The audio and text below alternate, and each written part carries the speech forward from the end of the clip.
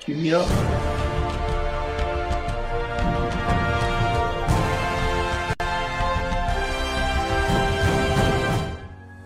This episode of On the Beat is brought to you by Ingles. Shop online with Ingles Curbside Pickup. New curbside stores opening every week. Please welcome Mike Griffith. Well, hey, everybody, Mike Griffith here. Welcome to tonight's Ingles on the Beat. Glad to be back with you. Give you my first taste of Georgia football spring practice and some catch-up news on the women's basketball and baseball and softball. But first, I want to tell you about this call I was just on, and it really kind of got my juices going, right? So the College Football Playoff Committee has a PR guy named Brett Daniels who pretty much runs the show. And tonight we had a teleconference with some sports writers about what should the format look like moving forward in terms of, the types of interviews and when coaches are available and how many players they need to bring. Because the College Football Playoff Committee pays the money for these schools to go. So they make the rules. So it was great to have the opportunity to kind of weigh in and say, hey, this is what we liked. This is what worked well. This is what the fans got the most out of. Last year, I think about the media day that we had in Los Angeles before the championship game. And you guys remember those interviews I did with Carson Beck and Brock Vandegrift and Gunnar Stockton. And, just how redeeming that was to hear those young guys talk about their future with Georgia, why they were hanging around, what Todd Monken meant to them, stories that hadn't been told all season. And so on the one hand, that was good from a media standpoint. But on the other hand, just the thought that in, 2 years, less than 2 years, we're really going to have a 12-team playoff. It's really happening. This is the last year of the 4-team playoff. Seems like it just got here, right? We did the BCS thing through 2013, I think was the last year that you had the 2-team playoff. And then 2014, it went to 4 teams. And here we are now. It's, 2024. There's going to be a 12-team playoff. It's going to be so exciting. Oklahoma and Texas will be joining the league. We don't know what Georgia's SEC schedule will look like. My guess is there'll be a 9-game schedule. They want to make that ESPN package more attractive so they can pay these schools even more money for the coaches, more money in the football facilities, more NIL money, more base salaries for players. Some players make $16,000 a month. Did you know that? Just base salary. Forget the NIL. This is like where it's at right now. But 2024, you're going to have a 12-team playoff. And I hadn't looked at what last year would have looked like had there been a 12-team playoff. But just to give you some idea, and I know you've heard it, but I think it helps illustrate it if you actually fill the teams in the blanks. So the 4 teams that are going to get a bye are going to be the top 4 ranked conference champions, as ranked by the College Football Playoff Committee. That is not changing. The College Football Playoff Committee is going to remain in effect. So last year's top 4 teams would have been Georgia 1, Michigan 2, Clemson 3, and Utah 4. Not necessarily the 4 highest ranked teams, right? But the 4 highest ranked conference teams. So already it's going to be way, way different. The first round games would have been TCU playing host to Washington in, where are they at? Dallas. Fort Worth. The second game would have been Ohio State playing host to Penn State. Well, that's kind of boring. And it makes me think the committee might have changed the rankings just a little bit, might have tweaked them a little bit to avoid that Big Ten rematch. The third game would have been Alabama playing host to USC. That would have been interesting. And then you would have had Tennessee playing host to Kansas State. That's how it would have looked last year had they applied the 12-team playoffs to the college football playoff standings. So pretty interesting to me. Don't forget, those first round games are on campus. And there's some talk after, I think, 2024 and 2025, we're going to have this model. There's some talk, well, what about the New Year's Six Bowls? Will they still be the site of the second round games? For the next 2 years, they will. We're going to have to see how it works with these college campuses hosting games. Going to be very, very.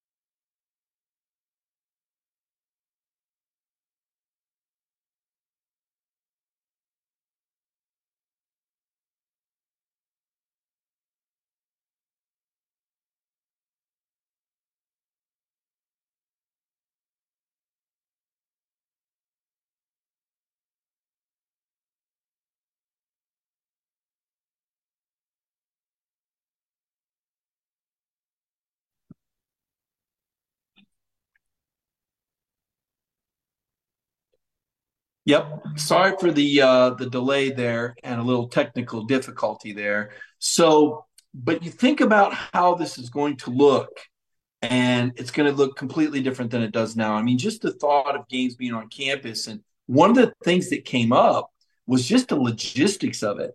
On this particular call, they had someone from Penn State on. How in the world is anybody going to stay close to Penn State? There's not a very big airport in State College. Most of the major cities are 2 or 3 hours away. Same with Athens. They can forget about it.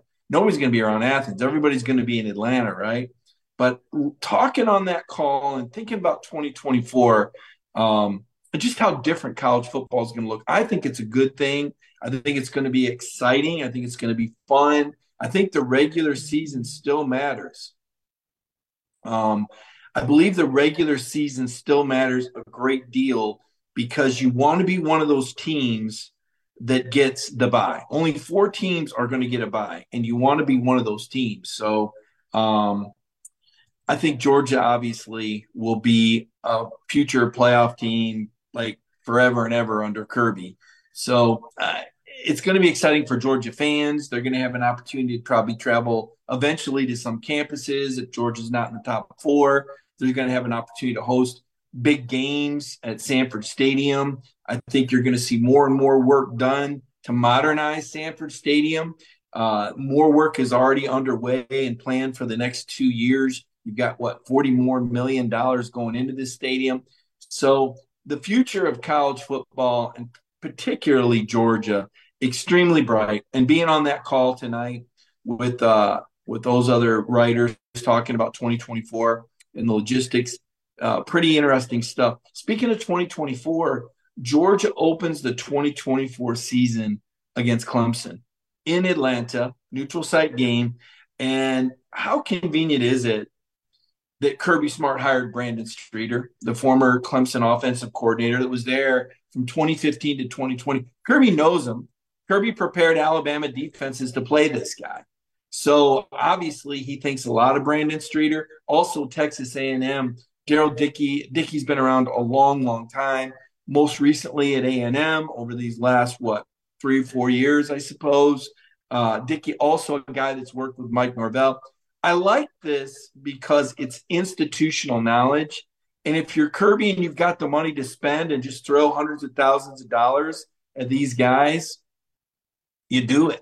This is your winning edge because with Buster Faulkner leaving the program, that's going to be some Georgia institutional knowledge that just went out the door. With Dan Lanning at Oregon, right? With Mel Tucker at Michigan State, with Sam Pittman at Arkansas, with Shane Beamer at South Carolina, other programs now learning how Georgia does things, just like all those former Nick Saban assistants left. And everywhere it kind of goes out and applies a lot of the same principles, and a lot of the same practice drills, scheduling of Nick Saban, and now Kirby Smart, because Kirby Smart is kind of the master of modern day football, of this NIL in terms of how Georgia's managing this. Certainly Georgia's been the best at preparing players for the NFL the last 3 or 4 years.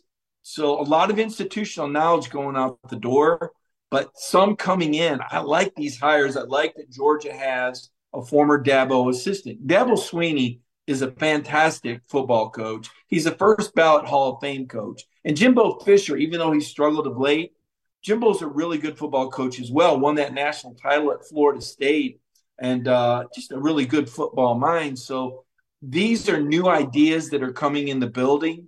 These are ideas and people, good football people with great backgrounds for Kirby to bounce some things off of and really, I think, really round out the Georgia football program. So that news happened today about Georgia hiring those coaches as analysts for the Bulldogs. So that's big news. That's good news. That's great momentum for Georgia football. I think they come at a good time with Mike Bobo in there as a new offensive coordinator. There's going to be a lot of carryover for Georgia from what they did under Todd Monken, obviously, but there was carryover before from James Coley and Jim Chaney.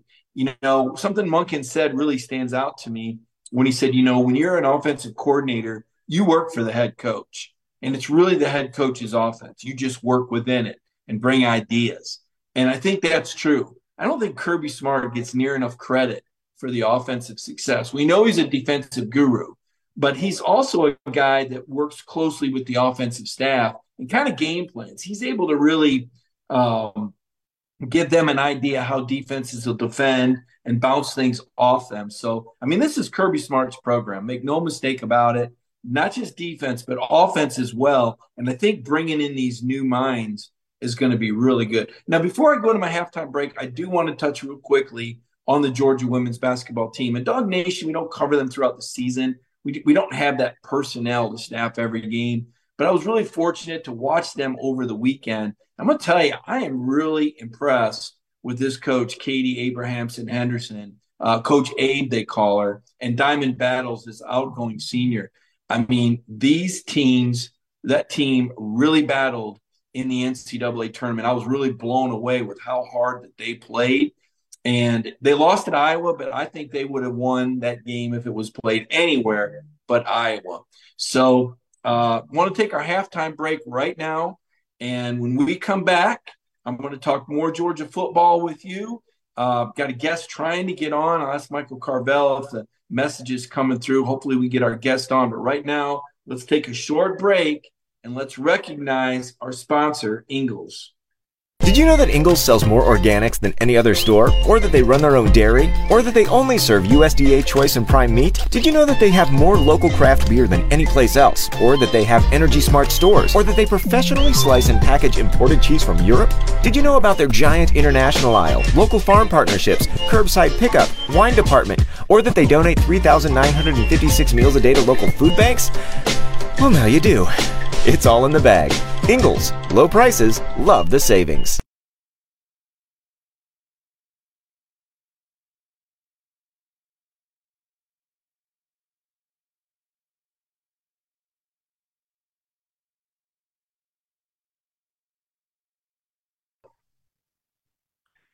Welcome back to the program. Mike Griffith here. Hope everybody is having a great Monday night. Appreciate everyone on Ingles on the Beat trying to work our guest in. Hopefully we'll be able to get him in here in a second.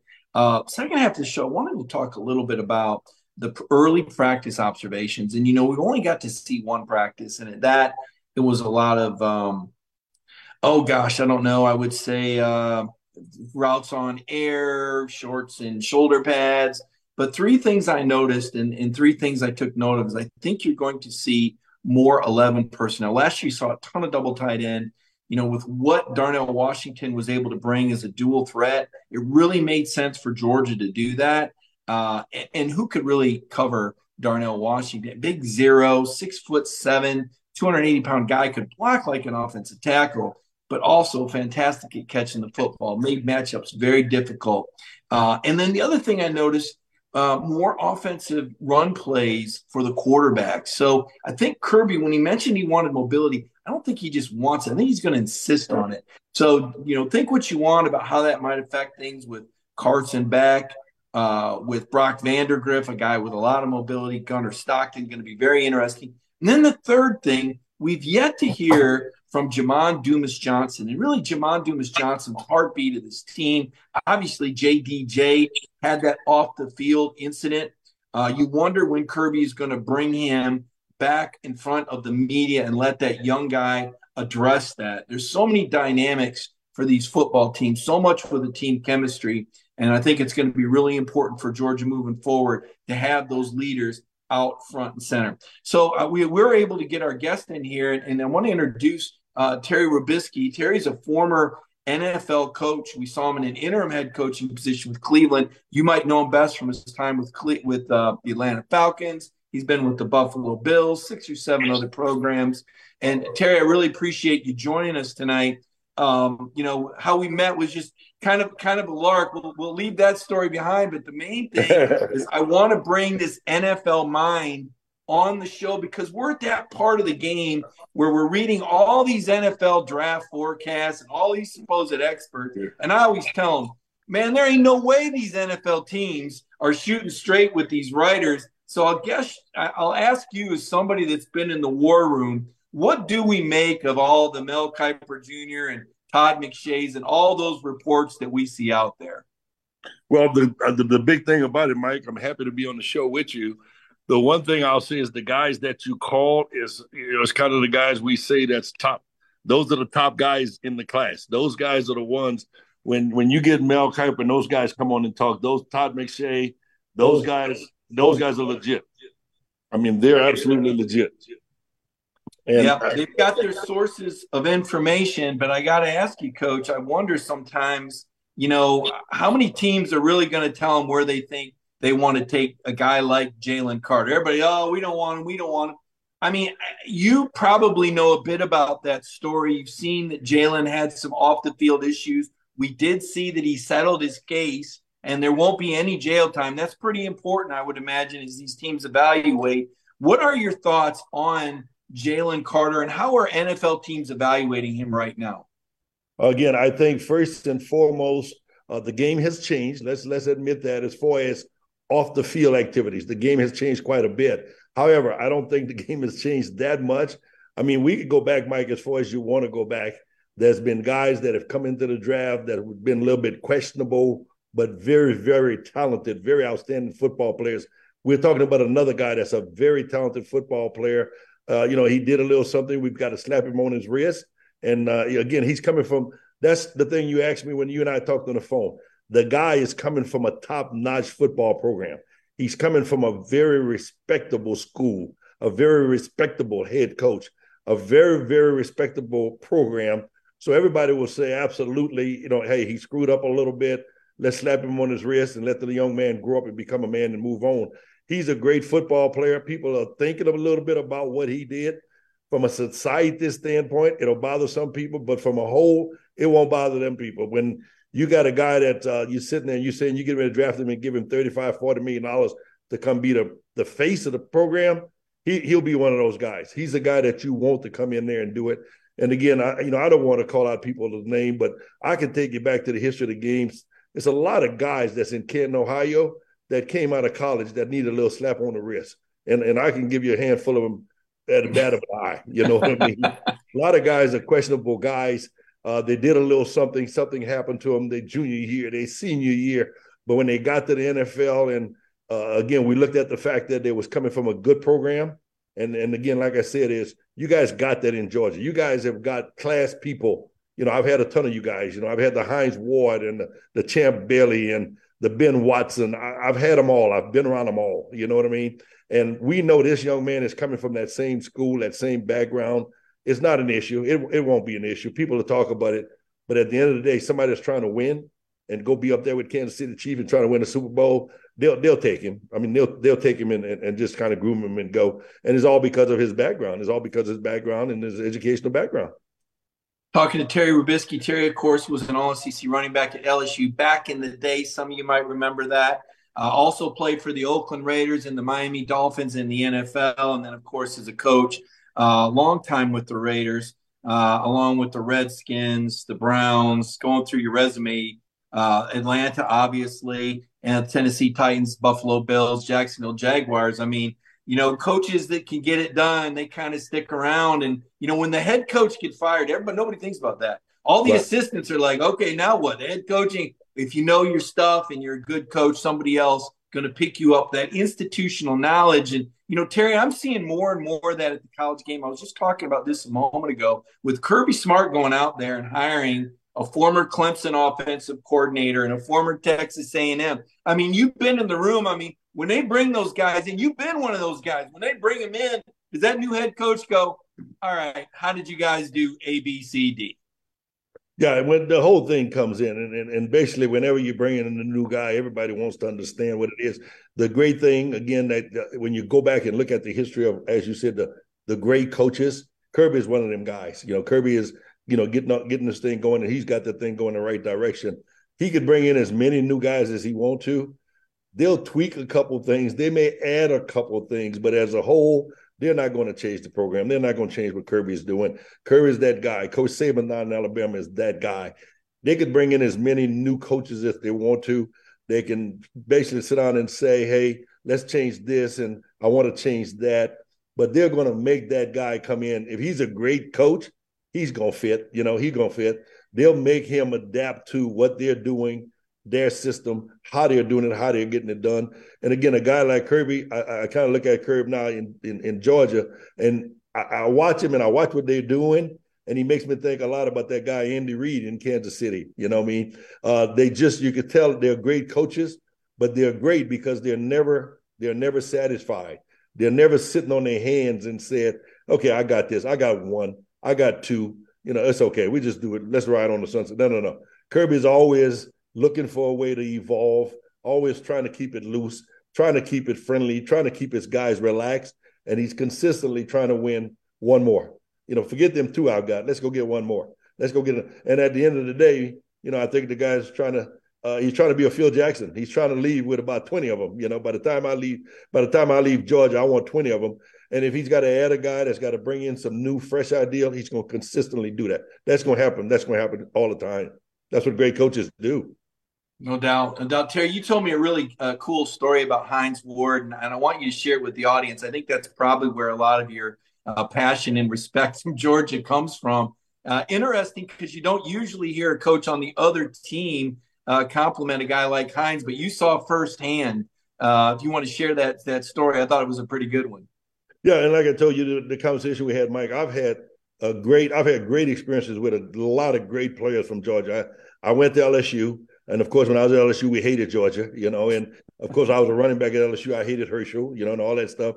But at the end of the day, as time moved on and I moved on to become a coach, I've crossed paths with a lot of them. And Hines was basically, I'd like to say he was my first, and there was no question in my mind. He is the first Georgia player I fell in love with. I fell in love with Champ Bailey.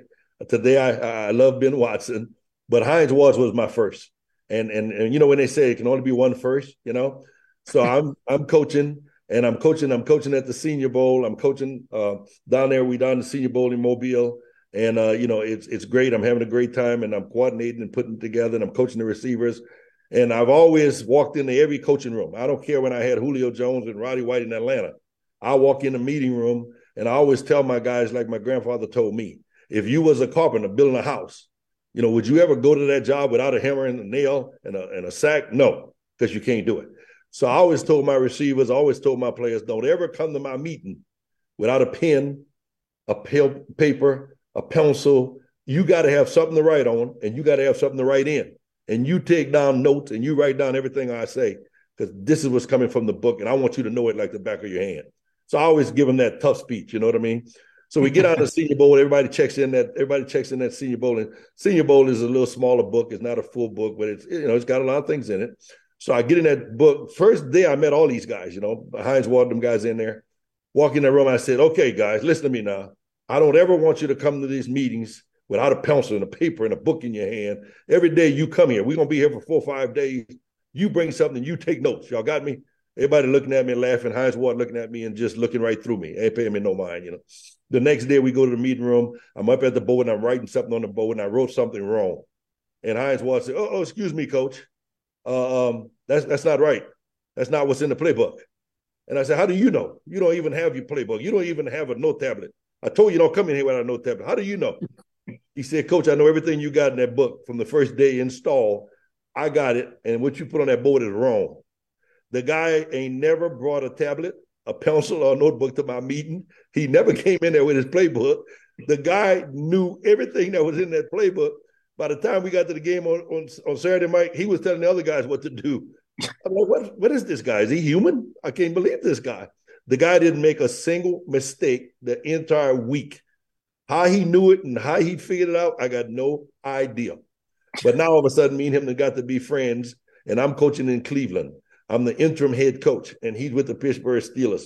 But anyway, I'm the interim head coach in Cleveland, and, we're going to play the Steelers, and I'm telling my guys, all the DBs, hey, guys, watch this guy, Hines Ward, man, he's tough. So one of our little safeties is talking about him. Hines Ward trying to be tough, the tough guy from Georgia.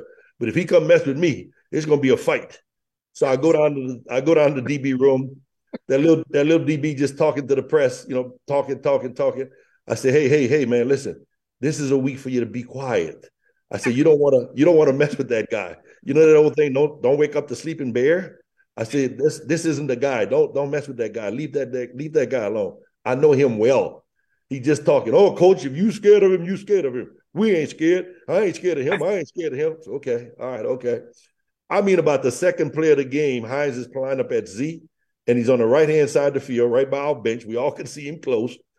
And the safety drop in is a run to the right, and the safety drops in to make the tackle, and Hines Ward goes down and crack block just the way we coach it.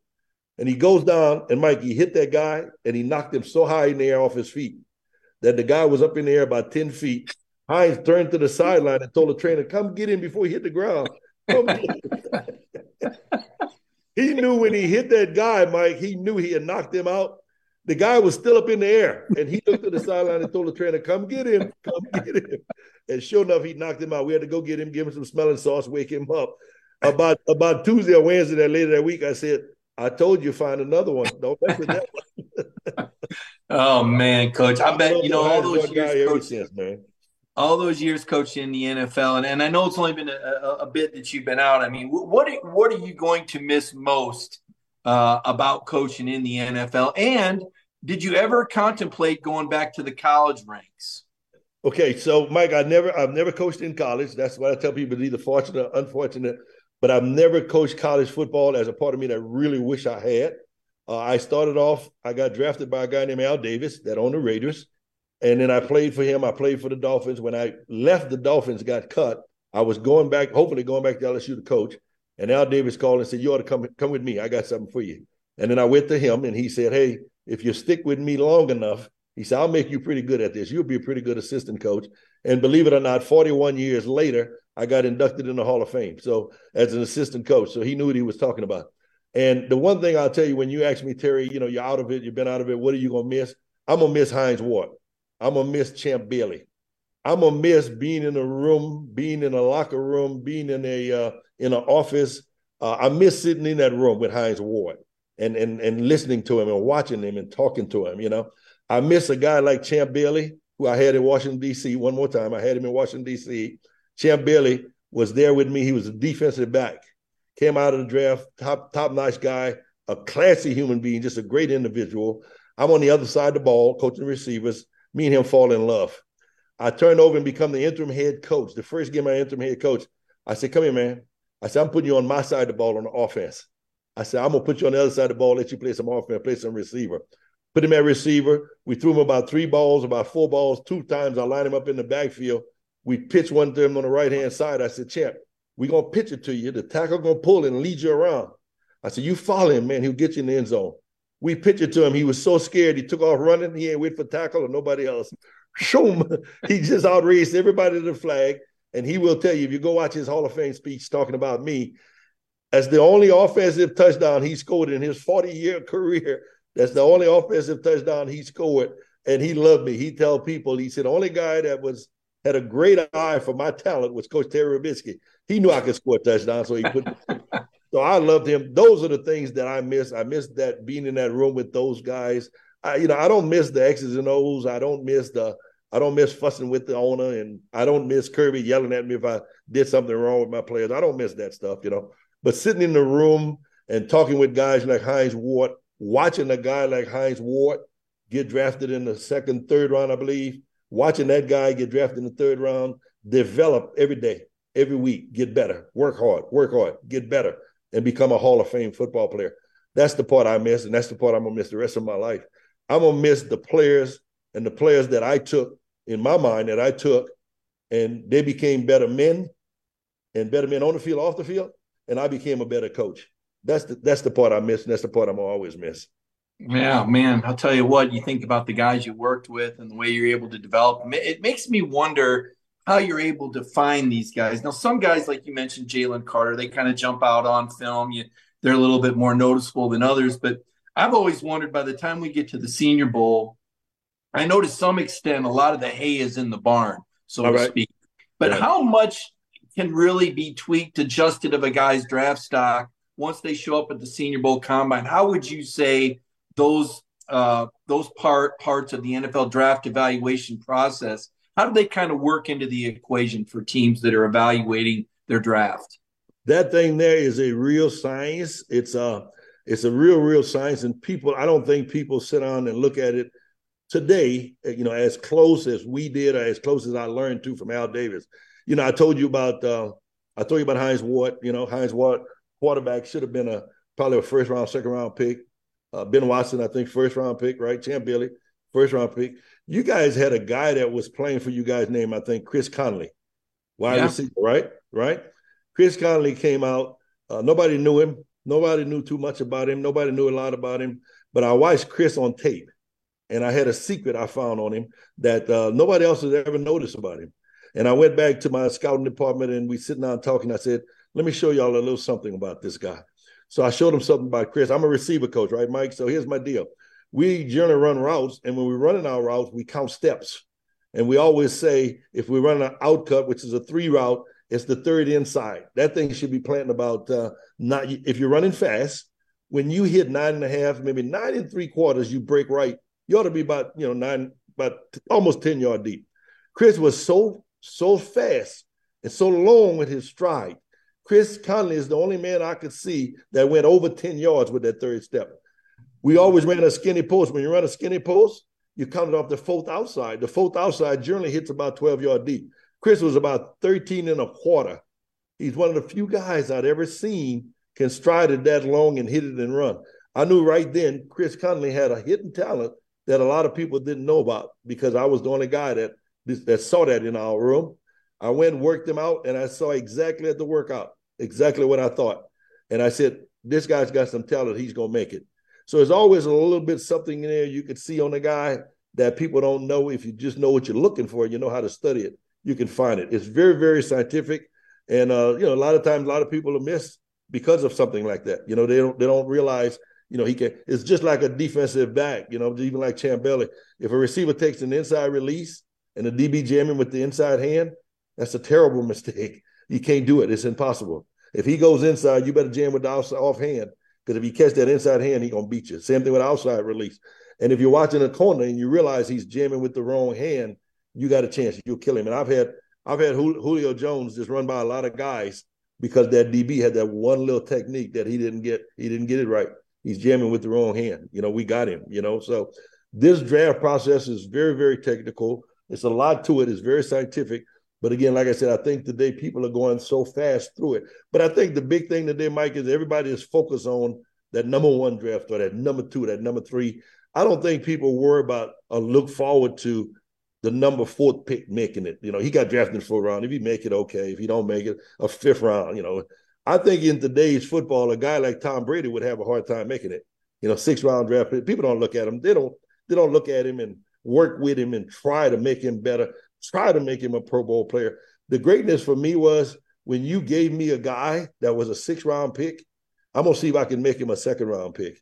You gave me a guy, everybody know that 1st rounder got a chance. He's going to be a good player, I want that guy that we're going to take in the 4th round, the 5th round, the 6th round. And then by the time I finish with him, somebody said, God darn it, we should have took him in the 2nd round. Man, he should have been a 1st round pick. I want Hines Ward. I want that guy that we got in the 3rd round. And when I finished with him, he said, Terry, do me a favor. Can you come in and announce me in the Hall of Fame? Can you come and put me in? That's the guy I want. You know what I mean, Mike? So that draft thing is very scientific. It's very, very, it's very specific. I just don't know if they detail it as much these days as we did back in the day. I just don't know if it's that much detail to it, but it's a lot played into it, and going to the Senior Bowl is a big plus.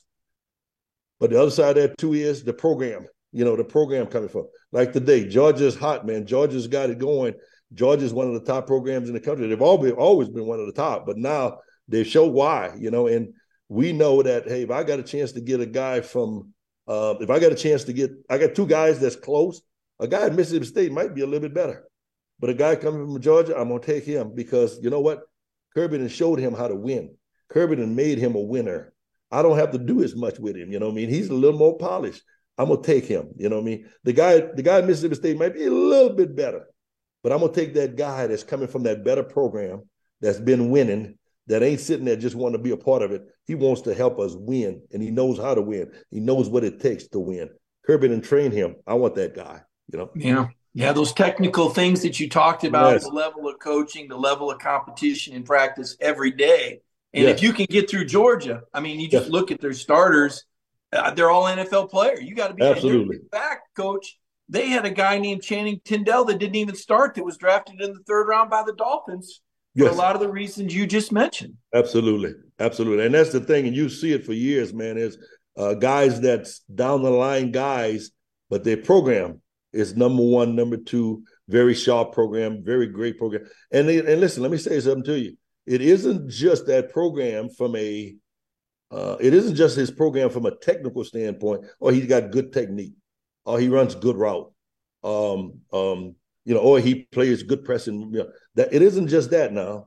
It's that guy that I went on that campus, and I've done that. That's what I've done in my career.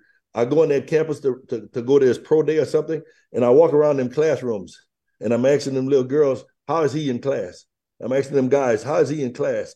And then, you have some girls say, oh, he's a wonderful gentleman. Oh, he opened the door for me the other day. You know what I mean? So I used to go and walk around the campus and watch them, go see where they eat, and then I'd ask questions about him. So when you find out that you're not only getting a player that's technically sound, you're getting a young man that's almost there. You know what I mean? He knows how to open the door. He knows how to say good morning. He knows how to get out of bed, wash his face, brush his teeth, and be a gentleman in society. You know what I mean? So I don't have to draft him and worry about where he is at 1:00 in the morning. I know where he's going to be. You know what I mean? Because this is what he's been doing his whole career. And if he did it in college, boy, I know he's going to do it for me, because with me, it's going to cost him a lot of money. So that's why I made it a point to go to the equipment room, go find out how the guy was, if pieces of equipment was broke, or if his shoes was dirty. How is he? I go to the training room. How is he when he come get treatment? How is he in the weight room? And then I go to his classrooms, and I want to go see one or two of his teachers. But I don't like the teachers, because sometimes they want the guys to go. I like to see the classmates that he's been sitting in the class with. And, like I said, the little girl said, how you storm out of the room. Are you sleeping in my meeting? Coach, he was sleeping in class this morning. He what? What are you doing sleeping? You know what I mean? He was sleeping. Okay. So I'm going to ask him that. I'm going to ask him that question when I meet with him. Hey, you were sleeping in that science class yesterday? What'd you do? What's wrong with you? Why are you sleeping in class? How you know I'm sleeping in class? How you know that? You know what I mean? Oh, I got eyes everywhere. You know what I mean? So I've done it all. It depends on, again, the player and, and how much I want him, how much I want to get a hand on him. You know what I mean? The question on you mentioned Tom Brady and why he would have a hard time now. And it does seem like teams are predisposed to, well, if he's a first-round pick, then he's being drafted to be a starter. And if he's a fourth-round pick, then maybe. And if he's a sixth-round pick, he's being drafted to be – and that comes full circle to Stetson Bennett. Now, I do know that the game is getting spread out more, so the smaller players in stature maybe not as frowned upon as they once were when there were more pure pocket players. But when you've got a guy that some teams, quite frankly, say, or sources have said, you know what, we're just not sure that he has the personality to be a backup. And I'm thinking to myself, well, that's kind of part of his success story, was that he wasn't willing. But in the NFL, it's a little different. Can you explain that nuance of how they're all competitive guys. They were all former starters somewhere. But what is that nuance where a team draws the line and what they're looking for? Because that quarterback position just seems to mean so much to a team's personality and chemistry. Yeah. And that team personality, that personality is the team, and that is the team and the organization, and that position you talk about, that quarterback position, Mike, that's the most important position of all. I don't care what nobody tell you. This guy is the face of the organization. This guy's the face of the. I don't care who the face is. If you got a guy that can't do it and can't win and can't get it done at quarterback, you got a problem. You know what I mean? You got no chance. The thing about that position is just that it's such a fragile position, and everybody think they've kind of got a science. Everybody kind of got an ideal. Everybody want to sit down and say, this is the ideal guy. Tom Brady is the ideal guy. You know what I mean? And, Joe Montana wasn't 6'4", 6'5", you know what I mean?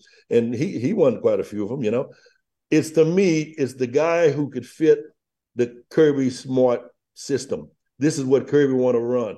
This is what Kirby's going to do. So let's take Kirby now and put him in New York with the Jets. Let's take Kirby and put him in, Chicago or somewhere, put him with the Raiders.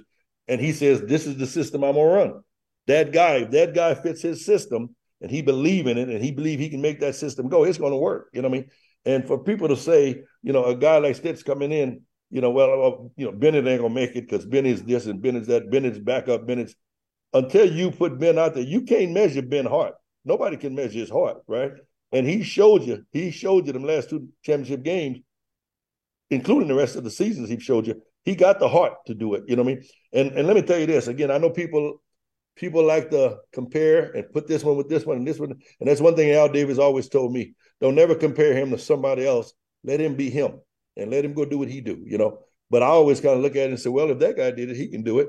Because, again, I'm going to tell you something that you and your fans might not remember, but probably about 40-something, 50 years ago, it was a guy named, what was that guy named from the Minnesota Vikings that went to Super Bowl? A guy named Fran Tarkenton, right? Remember that guy, don't you? I knew who I was talking about. I just want to make sure you remember.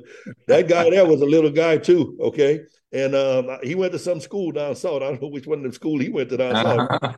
And I've seen him, let me tell you this, I've seen Fran a bunch of times. We've hugged and kissed in Buckhead, Georgia. He and I had a hug and kiss a bunch of times. We embraced and we've hugged each other. And everybody said he was too short, but they went to four of them back to back. You know what I mean?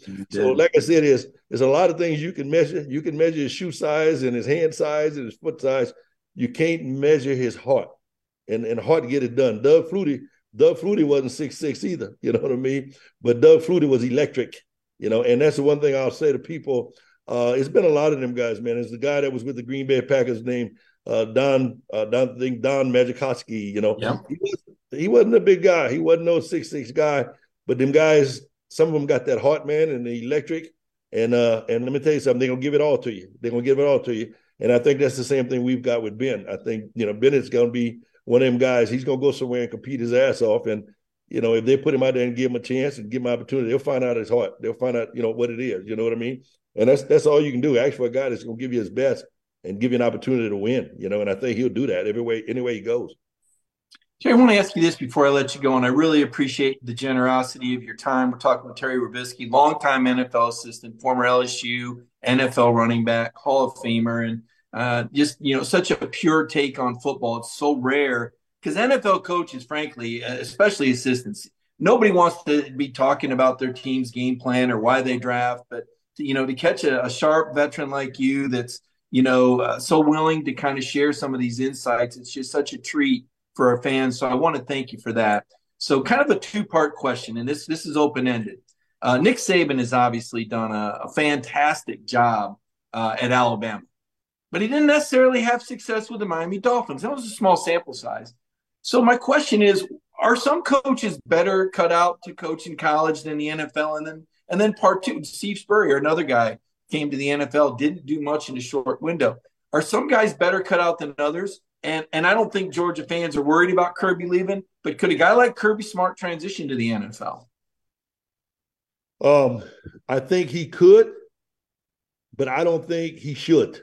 I don't think he plans to. Ever should. And here's why I say that to you. I think that where it separates is when we're in college. I've never been there, but when you're in college, you have a bunch of grown kids that's growing up, right? And those kids are chomping at the bit, man. They're like pit bulls on a chain. Let me go. And everything you say and everything you ask them to do, they're hanging on it because they want to win and they believe in you. You know what I mean? They believe in you and they want to win. You know what I mean? And they're willing to do anything, man. You can tell them, hey, man, come on, if they can go to downtown Atlanta, get on top of that Coca-Cola building. You can tell them jump, they're gonna jump. You know what I mean? But those coaches that makes that transition that comes to the next level and come up to this pro football deal, I don't care what you do. I don't care how many championships you won in college. I don't care where you coached at. I don't care. When you come to the NFL, you will not get that respect that them kids are giving you. And at the same time, those guys that's in that pro football world who think they're the best, and especially, they're up there and they're up there high, it's hard to tell. You tell them the same thing I just told you. You tell them to climb up there on top of that building, that Coca-Cola building, and jump. They say, okay, coach, you jump first. I mean, they ain't looking to follow you nowhere. You know what I mean? And they ain't sitting down there waiting for this, waiting for that. Those guys are hard to coach the same way. I think that in that world of college football, those coaches and the great coaches love developing men. They love taking boys and developing men and teaching them how to live and win and be winners. I think the same thing they try to do when they come to the pros. They try the same way, but the guys that's in the pros and kind of established, they're not interested in it. I am a man. I don't need you to teach me how to be a man. I think I'm a winner. I don't need you to teach me how to be a winner. It's just harder, And I think, again, the difference I once heard was players back in the day was more concerned with getting better, working hard, and winning Super Bowls. Today, I think guys are a little bit more concerned with, as Julio always tell me, their brand. I got to take care of my brand. I got to protect my brand. Social media. Where am I going to get paid for this? Let me see if I can get me a commercial doing this. They got so many other things on their mind that following a great head coach isn't it. I think Kirby could have success anywhere he go, but I would tell him if he asked me my opinion, I'd say thumbs down, don't ever leave Georgia. There was a guy I knew that I loved to death, a great guy named, I think his name was Vince Dooley, that was at Georgia. And the guy stayed there, and he stayed there until a well ran dry. And I'll tell Kirby, hey, man, listen, just ride it. And the day you want to retire as a Georgia Bulldog. And listen, I'll be driving a convertible Mercedes, and you can ride on the back. I'll ride you through Buckhead, and we'll have a one-man parade. Just stay right there in Georgia to keep doing what you're doing. And I'd ask him to do that for the rest of his life. Terry, Kirby might call you because now some of these kids getting paid here, and I know, yeah. They want to get paid to climb that Coca-Cola building. You tell you that's a little bit. This is a new challenge, and certainly the game has evolved. Again, congratulations on reading up on your background here, the Awards of Excellence. Man, honored with the great Jimmy Ray, a guy that I had the honor of meeting, along with Fritz Shermer, Ernie Zampese, Alex Gibbs, NFL Pro Football Hall of Famer Terry Robiskie. Terry, I want to thank you again for all your time tonight, for all your insight. Maybe we'll try to get you back on here again on our show because I think you did a lot of educating tonight, and your experience is invaluable. So thank you so much for joining us from Los Angeles, and I will follow up with you, and we'll be talking to you again sometime. Anytime you need me, man, I'm here. Anytime. All right. And Terry Robiskie, NFL Hall of Famer, longtime NFL veteran. Really appreciated Terry joining our show tonight. Fantastic insight. You think about the places that Terry's coached, the NFL coaches that he's been around, and the stories that he was able to tell us tonight were fantastic. That's going to be a wrap for tonight's Ingles on the Beat. I hope you enjoyed the show. Hope you enjoyed the production. Don't forget Wednesday night, Jeff Sentell, Before the Hedges, every day at 10 a.m., Dog Nation Daily with Brandon Adams. For Michael Carvel, this is Mike Griffith. Have a great week, everybody.